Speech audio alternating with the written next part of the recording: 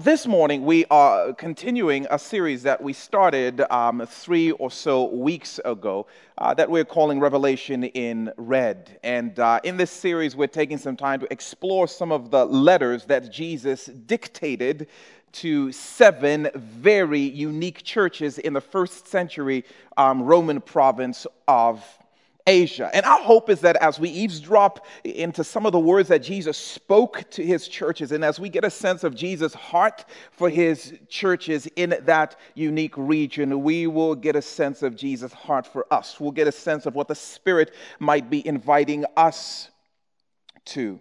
And so that's been our prayer. That's been our desire. Our desire has been that as we walk through this series, our posture will be one of asking, what does this revelation require of me? We saw in chapter 1 that blessed is the person who doesn't just listen to the words and evaluate them and parse them, and grade them, but blessed is the person who asks the question, what do I do with what it is I am hearing? What does this revelation require of me? And that's what we want our posture to be throughout this series, and no less this morning. This morning we continue by looking at the letter that Jesus dictated, that he spoke to the church in a city called Pergamum. Pergamum was, it was a fascinating place. Last time, about 2 weeks ago, we looked at Jesus' words to the church in Smyrna. If you took a trip from Smyrna and went up about 50 miles northeast, you would land in the city of Pergamum. Pergamum sat on top of 1,000-foot hill, which was fitting because the Greek word for Pergamum was citadel, this fortress on a hill. Pergamum was a center for cult worship. It was a center for pagan worship. In fact, it was a home to 4 of the most significant pagan gods. It was a home of Zeus and Athene and Dionysus, who was the goddess of partying and pleasure, which we'll see why that matters here in a little bit. But most importantly, it was the home of Asclepios. Asclepios was the chief god of Pergamum, considered to be the savior of Pergamum. We'll come back to that in a second, but for now, it's just key to know that cult worship, the worship of pagan gods, was pretty central and significant in Pergamum. As was true for the other churches that we've looked at so far, emperor worship was huge in Pergamum.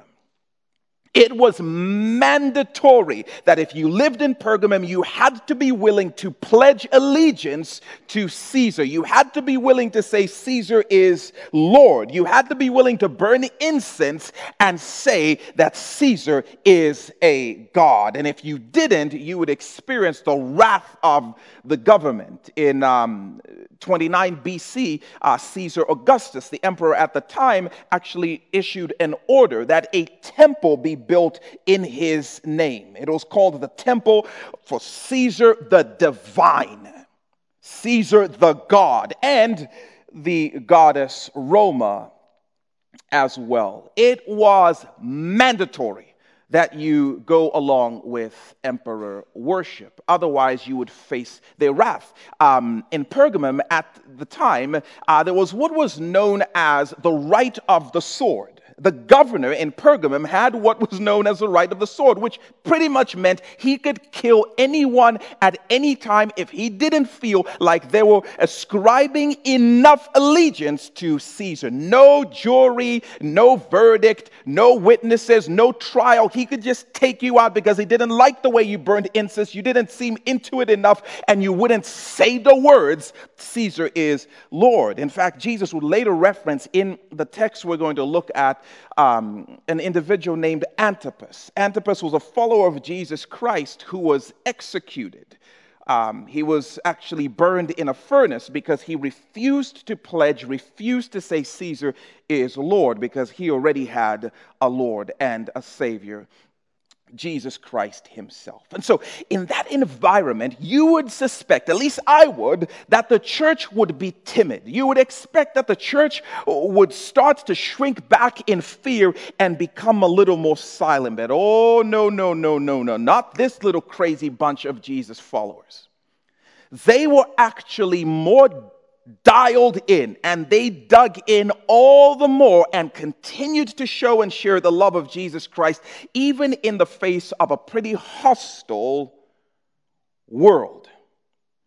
And it's to that group that insisted on following Jesus and shouting his name that Jesus speaks these words. And you hear Jesus' affirmation of them in what we are about to see. So if you have a copy of the Bible, meet me in Revelation chapter 2, and we're going to start reading at verse 12. Revelation chapter 2, starting at verse 12. If you don't have a copy of the scriptures, we're going to have the verses up here on the screen.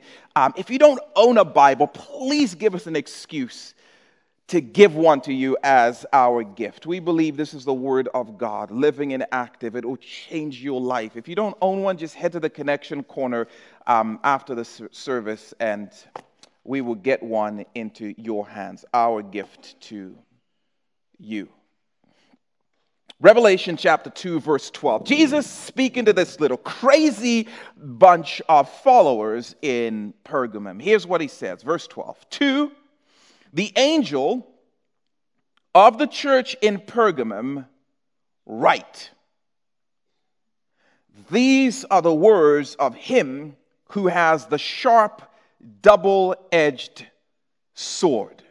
Okay, what an awesome way for Jesus to start this letter. Because, of course, Jesus has been waiting around for me to affirm the way he chose to start this letter. But this is so cool. Remember a few weeks ago we talked about this. Okay, you've slept since then, so let me remind you. We talked about the fact that when Jesus addresses these 7 churches, the way he chooses to introduce himself to each of them is by calling on an aspect of himself that John saw when Jesus revealed himself to John on the island of Patmos. Let me explain that. So when he writes the letter to the church in Ephesus, Jesus starts by calling on that thing John saw, and he says, hey, it's me, the one who walks among the 7 lampstands and who holds the 7 stars in my hand. Because for some reason, Jesus believed that what the Ephesians needed to know most about him was that he walked among the churches and held the angels in his hand. And then when he wrote to the church in Smyrna, Jesus introduces himself as the Alpha and the Omega, the beginning and the end, the first and the last, the one who was dead but has now risen from the dead, because Jesus, for whatever reason, knew that what they needed to know most about him was that he was beginning and he was the end, which is so awesome. By the way, that is a good reason why you can never fall in love with the way Jesus revealed himself to you that one time. Because Jesus has a tendency to reveal himself in the way he deems is most necessary for the season and the time that you might be in. And so if you show up to church every week and you insist on sitting in the same seat and holding your hands up at just the right angle because that's how Jesus spoke to you in 2016, you might just miss him. He might have shown up to you that time in that way because your kids were acting crazy, but now your husband's acting a fool, so he might show up in a completely different way. That's why we can never fall in love with how Jesus did something that one time. If you study the Bible, by the way, he rarely performed the same miracle twice. He rarely shared the gospel the same way twice. And just when we think we're catching up with Jesus, he says, no, you don't, which is why we have to keep following him and asking, how do you want to show yourself to me? What is it you want me to see now? Lest we live on some past experience. But when Jesus wants to reveal himself to the church at Pergamum, he says, hey, it's me, the one with the double-edged sword. And in the first chapter, we see that this sword is in his mouth. So it's coming out of his mouth. And that's how he chooses to reveal himself to the church in Pergamum. And make no mistake about it, the picture of Jesus with a sharp sword coming out of his mouth, this is a picture of Jesus coming back to judge the living and the dead, which raises the question, why is a sword in his mouth? I had some friends growing up with crazy dads who would say stuff like this, like, I brought you into this world, I can take you right out of it, boy. And every mom on the planet is like, I beg to differ. I remember you just standing queasy in the delivery room, if I'm honest. But Jesus is saying something similar. Hey, remember how I brought this world into existence? Did I lift a finger? Did I break a sweat? No, I did it with the words of my mouth. And the way I brought this world into existence is the exact same way I'm going to take it out, with the word of my mouth. I need to do nothing more than that. And Jesus is alluding to the fact that he's going to come back, and when he does, anyone who is standing in opposition to him will experience his swift and sharp, destructive judgment. The sword is coming out of his mouth. That would have fired up the church at Pergamum, because they would have immediately understood what Jesus was saying. Hey, I hear there's a little governor dude running around town talking about, I have the right of the sword. Talking about, I can take life at any point that I want it. And this is Jesus saying, that's not the sword. This is the sword. A la Crocodile Dundee. That's not a knife. Some of you are old enough to remember. For the rest of you, YouTube is your friend. That's what Jesus is saying here. I am the true sovereign. I am the true king. Now, this dude over here, he can hurt your body, and he can manage to somehow graduate you from this world into the glorious next world, but I have the power to completely extinguish life from this world and the next world with the word of my mouth. This would have reminded them that the one they're following is the true king. It's not a governor, it's not Caesar, it's the King of Kings with a sword coming out of his mouth. And that's what he wants to do, to encourage them a little bit. But he doesn't just reassure them. He then goes on to affirm the followers in Pergamum. And he says in verse 13, I know where you live, where Satan has his throne. Yet you remain true to my name. You did not renounce your faith in me. Not even in the days of Antipas, my faithful witness, the guy who got thrown into a furnace, who was put to death in your city where Satan lives. Okay, isn't that interesting? Of course it's interesting. If you're not interested, maybe you're not interesting. But Jesus totally pings Satan's geographical location. I can't remember seeing Jesus do this in other contexts. Some of you might, I can't think of one. He says this place, Pergamum, where you all live, is actually the current physical residence of Satan himself. Your home is Satan's headquarters. Now, unlike God, Satan is not omnipresent, meaning Satan can only be in one place at a time.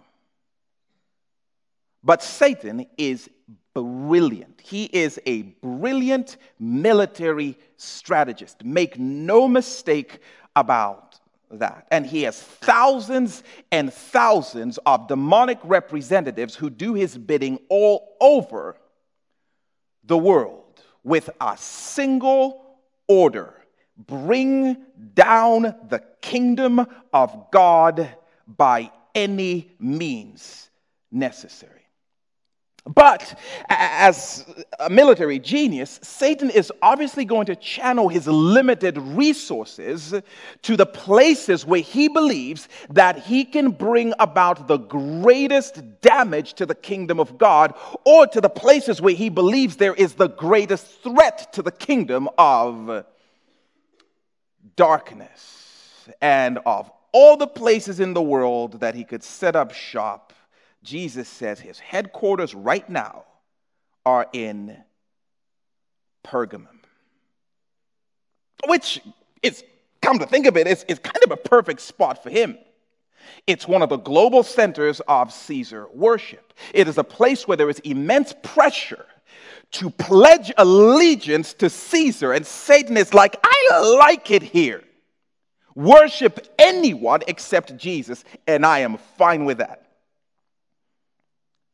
It's home of pagan temples with the chief Pergamene god, Asclepios, who again is considered the savior of Pergamum. And if you see this god, if you see a picture of Asclepios, you notice that his symbol is a serpent. Not to mention the goddess Dionysus, who is the goddess of pleasure and the goddess of alcohol, drinking, or the party. Satan likes it here. I like this place where anyone is savior except Jesus. And I like a place where people who are living the party life actually believe they're saved. I like it here very much. I'm going to set my throne up right here, which is interesting, by the way, because if you stand on top of that hill in Pergamum and you look down at the road that comes from the south in Smyrna, that road is actually shaped like a major, massive throne. Satan likes it here. But I personally don't think that was the primary reason. Those were the primary reasons that made Pergamum perfect for him. No. I think he came to set up camp because this small number of faithful and fearless and fired up followers of Jesus were setting the world on fire. Jesus says about the church in Pergamum, you stayed true to my name. You stayed locked in on my name, and you stayed latched onto my mission, even when one of your own guys was burned in the furnace. Here's what I suspect. Every bullying tactic that Satan tried, every intimidating tactic he tried, every symbolic tactic he tried to get the church in the church in Pergamum to slow down, to back away, had failed. They were pressing forward with the love of Jesus. They were reaching after him and running after the lost. Every bullying tactic had failed, and he had to come and personally see about it. Came to maybe dial up the heat a little bit. I'm just saying, by the way, this little church in Pergamum inspires me. And I wonder if this little movement hadn't become heaven's hotspot on earth, hadn't become hell's biggest threat.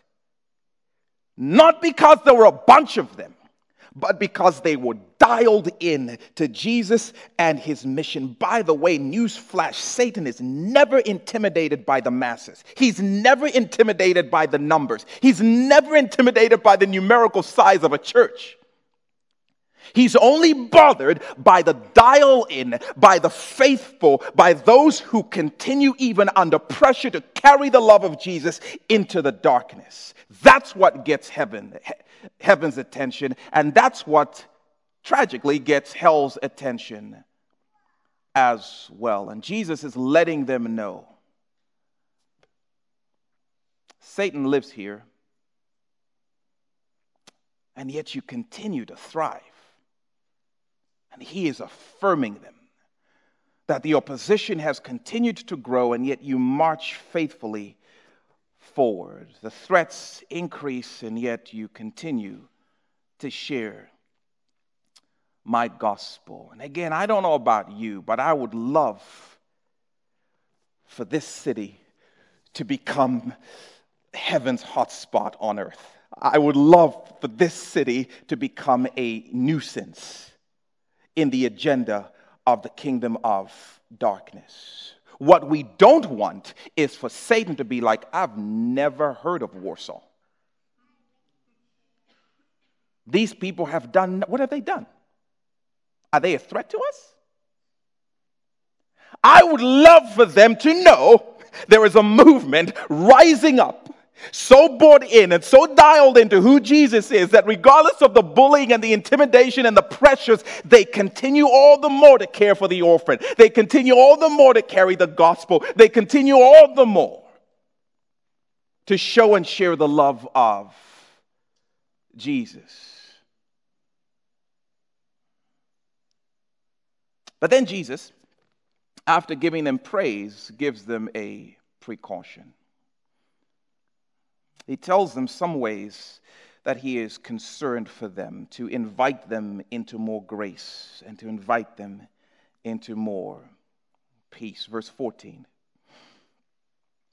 Nevertheless, I have a few things against you. There are some among you who hold to the teaching of Balaam, who taught Balak to entice the Israelites to sin, so that they ate food sacrificed to idols and committed sexual immorality. Verse 15, likewise, you also have those among you, literally, who hold to the teaching of the Nicolaitans. So, verse 14, Jesus shifts a little bit, not necessarily in his tone, but in his focus. He shifts from out there to in here. This is significant. Now, you all have stood firm and fearless and faithful in the face of the threats outside the church. But I have this concern, that if you are not careful, you will be tricked and tripped up by the threats inside the church. And you can see this tone shift in Jesus. You've withstood Satan, the bully. But you need to know that if Satan cannot successfully bully you, he will befriend you. He is brilliant. If he can't intimidate you, he will entice you. And one of his best kept tricks, according to 2 Corinthians, is that he will masquerade. He will disguise himself as an angel of light and sneak into your midst and woo and win you away from chasing Jesus. This is so key for us in Warsaw, Indiana, 2018, because Satan's strategies for us, I don't suspect, are going to be scary and loud. Right? We love to talk about Satan like, oh man, he is this like red-faced ogre with horns who's like, he's brilliant. In fact, show me a passage in the Bible where he ever showed up scary to anybody. It's not his strategy. No, I think what we're going to deal with is the sneaky and quiet. It's probably not going to be pagan temples and a persecuting governor. Balaam, in the Old Testament, was an interesting character. He was an Israelite who coached foreign women on how to entice the Israelites to leave their God and serve foreign gods. He taught them the tricks of how to woo God's people away from chasing after him. Entice them. Seduce them. You cannot go to God's people and say to them, hey, leave your God and come after our gods. They will say no. Invite them to eat with you. And don't even tell them the fact that the food that you're serving them is food that has been explicitly set aside for your idols. No, invite them to eat and tell them you want to have a conversation. And when you start to eat, and when you start to notice that, this food is delicious, then maybe you can start to tell them, you know what? This actually is the food for our idols. Because by then they'll have a taste for it. And they'll start to realize, wait, I just ate idol food and I didn't burn up. My parents always told me that if I ate this, God would strike me. But look at me enjoying this fine cuisine and nothing happened. Hey guys, guess what I did? I ate the food. There must be something wrong because nothing happened to me and it seems to be fine. Don't go and tell them like, hey, leave your Israelite wives and come and marry our wives. They will never fall for that. No, ladies, meet them in public places and start conversations with them. And then subtly start to show them a little more than their prudish, conservative women will show them. And keep them coming back for more. And once they develop a taste for it, they're going to find themselves asking questions. Why would God keep us from these fine women? Because I enjoyed some of this and nothing happened to me. Maybe all of this God stuff is a lie. And before long, there was a wave of God's people who abandoned the worship of God and were soon worshiping idols. And we read that in the Bible. I'm like, what did you do? It was Balaam. And what Balaam did was invited them into veering by compromise. Just one step at a time. And before long, the Israelites had wandered off. This whole Balaam thing is the doctrine of compromise. The doctrine of compromise. And Jesus is telling them, listen, there is a movement of people in your church who are buying into and they're starting to spread this doctrine of compromise. There's a wave of people rising up and they're starting to say, you can live for God and you can pledge to Caesar. You can do both. We tried it because we were in a meeting and somebody asked me to say something in a different language and I said it and I didn't realize what I'd said and they said, do you know what you just said? What? You just said, Caesar is Lord. No, I didn't. I guess I'm fine. Yeah, see, nothing even happened. You can do both. You can follow Jesus and still worship at the pagan temple. You can avoid all of this rejection and all of this pain and all of this mockery and all of this drama your family is going through and still live a life taking risks for Jesus. You can do both. And they would go to the temples and they would experiment sexually because that was part of Dionysus. That was part of their rituals in the pagan religion. And they would go and they would enjoy the food that was set aside for idols. And they'll start to say things like, it's just food. It's just our bodies. And then they'll show up to church on Sunday and say, see, I told you we still love Jesus. And then the people in the church started to say, that's interesting. And Jesus says, you have done so well at resisting Satan the bully, but if you are not careful, you will give in to Satan befriending you in the church. In fact, I wonder if this isn't why Satan came to Pergamum. To tell the rest of the demons, like, listen, you amateurs. They're never going to go for intimidation. This is how you do it. Entice them to compromise and convince them that they can somehow do both. See, because if you ask them to stop caring for the poor or else, they won't do that. You've got to subtly convince them that they can chase the American dream and still chase the kingdom of God. You've got to convince them that all of this work to make more money is actually eventually they're going to be able to help more people in the kingdom of God, and they're going to be able to eventually do more stuff for their family. Just help them to start to believe that, and before long they won't even realize it's been years since they've been generous and years since they've helped anyone who is struggling. Entice them. Balaam. See, if you ask her to give up her purity, she'll say no. So you've got to say, I go to church too. I love Jesus. I was just reading my Bible the other day. So that when you ask her to send you those pictures, she'll be like, but he's a nice church boy, Mom.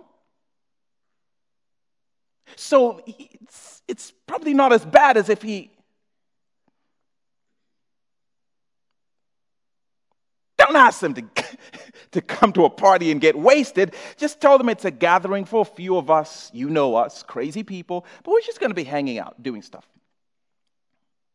that shall remain nameless while our parents are gone for a week. Don't ask them to get into compromising relationships. They'll say no. Tell them how they need to be a positive influence. Because, how am I supposed to love her if I can't love her? So, right? I mean, how else are we supposed to do it? And convince them that this is a great way to reach us by dating, by evangelism, or whatever. They'll barely notice that they are justifying against their conscience. Or just get them to say it's just music, and they won't even realize the ways that the words of Drake matter to them more than the words of Jesus. Just drop a beat. Don't ask them to spend less energy on the kingdom of God. No, just insert a few moral issues into their politics and get them to believe that patriotism is some form of substitute for missionism.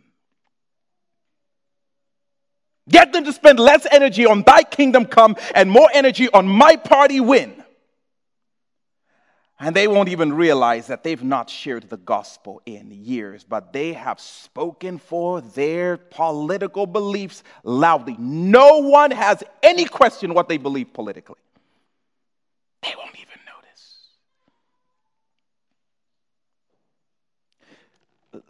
The poison of Balaam is the invitation to compromise, to believe that we can somehow live both. Chasing the things that the scripture invites us away from, and we can still live for Jesus. We can still pledge to the world and pledge to Jesus. We can have both. And Jesus says, purge my church of compromise. Get rid of it. Satan will take you down. Look at what he says. Verse 16, repent therefore. Otherwise, I will soon come to you and will fight against them with the sword of my mouth. By the way, do you know what's scary to me about these words in verse 16? Is that Jesus doesn't even address this group in the church that's compromising. He doesn't even address this group in the church that's trying to set a foot in both worlds, who's trying to play both sides. He doesn't even address them, almost as if Jesus is saying, I'm not talking to them. I'm talking to my church. And my church are the ones who follow me without compromise. It doesn't mean they won't stumble. It doesn't mean they won't fall, but they are falling and they're getting back up in repentance and enjoying my grace and chasing after me. For these who are moving in a different direction and yet are claiming me, I'm not even talking to them. I'm talking to you. And he draws this scary line in his words. And then he calls his church to repent, which is interesting. He doesn't necessarily call the compromisers. He doesn't call those who are trying to do both to turn. He calls his church to turn. And he says to them, I hold this against you, that you've not personally done anything with the compromise, but you haven't done anything about the compromise, which is the beginning of your compromise. You know who is in the church and they are deliberately living a dual life. You know who these people are and you've done nothing about it. Maybe because they're big givers. Maybe because they're family members. Maybe because they're friends of yours. Maybe because they're influential, and if you did something about it, then they would leave the church. And if they left the church, then a bunch of other people might leave the church too. Maybe because they volunteer in significant roles. I don't know why, but you haven't done anything about this group that you know is chasing after this world, this Caesar, and these gods and their pleasure. And Jesus says, if you don't repent, meaning if you don't call them home, if you don't call them home, I will come and I will cut them off. Which is an interesting way Jesus addresses this whole situation. Call them back, call them home. And if they won't listen, then kick them out.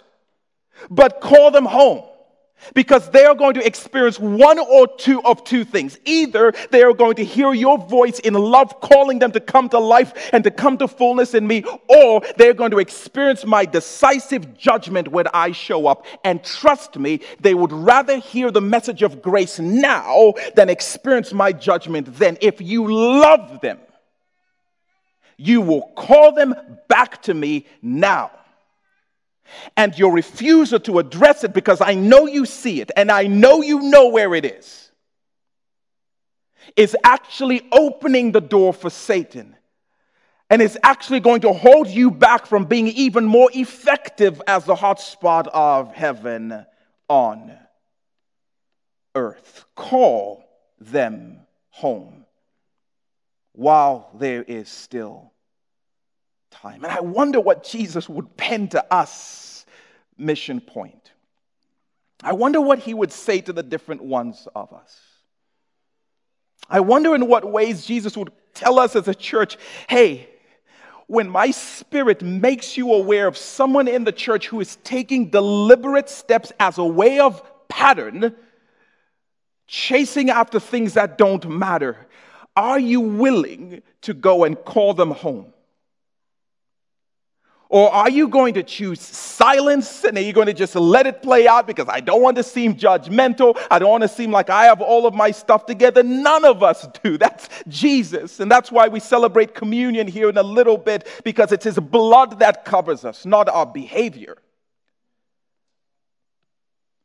But if you love them, are you going to let them to continue in this pattern? And yet that's become the trend in the church. Like, I know how you're partying and I know what you're doing the day before, and yet I don't want to touch it. We're in the same small group, we're friends or whatever else, but we don't want to address this. And Jesus would say, I hold this against you. You are letting these things go. So I don't know for you how the Spirit might stir you or open your eyes to take the loving step of calling someone home and saying, there is better.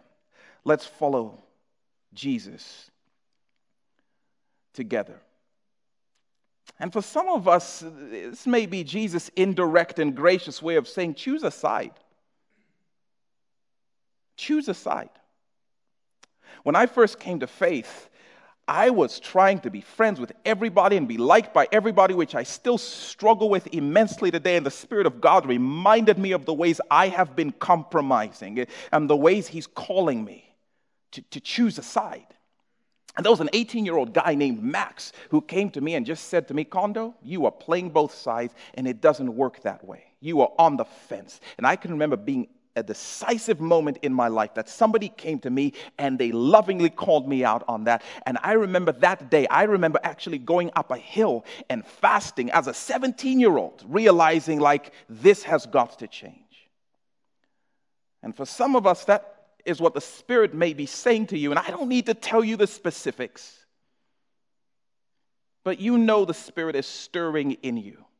You are playing both sides. You are trying to live for both kingdoms, and you cannot serve two masters. Come on home.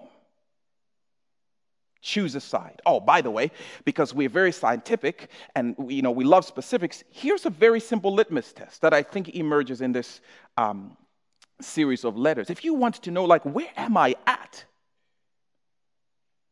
I won't give you a major behavioral litmus. Team, you guys can come on out, by the way. The question is about the gospel. What are you doing with the gospel? Are you sharing the gospel with the lost and the broken and the hurting in your life? And if you are not, that should start to alert you to the fact that there may be some compromise. And I have experienced this conviction in the last number of weeks majorly. Right? Because I am saying something like, well, yeah, I mean, I would, but, I don't want that to mess with my work and my career. I would, but I'm scared about what my friends at school might think. I would, but Satan has managed to somehow bully me away and convince me that there is something more important than the greatest commandment Jesus gave us. Are you sharing the gospel? And I'm telling you, if you just allow the Spirit to speak to you, it will reveal the things that have become, I want to hold on to this. And if I share the gospel, I run the risk of people thinking of me this way or losing this or that credibility or whatever the case might be. And it will surface the fear that the enemy might be using to bully us, or it may surface the pleasure that the enemy has used to befriend us. Where are you at? I know that in the first service, by the way, there were a number of people who sensed the presence of resistance in this space. Because you better believe that what Jesus is saying to us, the enemy will do everything to prevent you from receiving and considering it may actually apply to you. And you will think it's somebody else, and this is good for that person, and this might apply to somebody else. Or you may just start to feel the walls coming up. And in the name of Jesus, I pray that Spirit, you would do something that allows what you want for us to break through, and any resistance would evacuate the premises. He's inviting us to the greatest adventure, y'all. And the question is, will we say yes? And he wants to invite the people in our lives to the greatest adventure. Will we invite them? And he wants to invite those in the church to the greatest adventure. Will we call them home?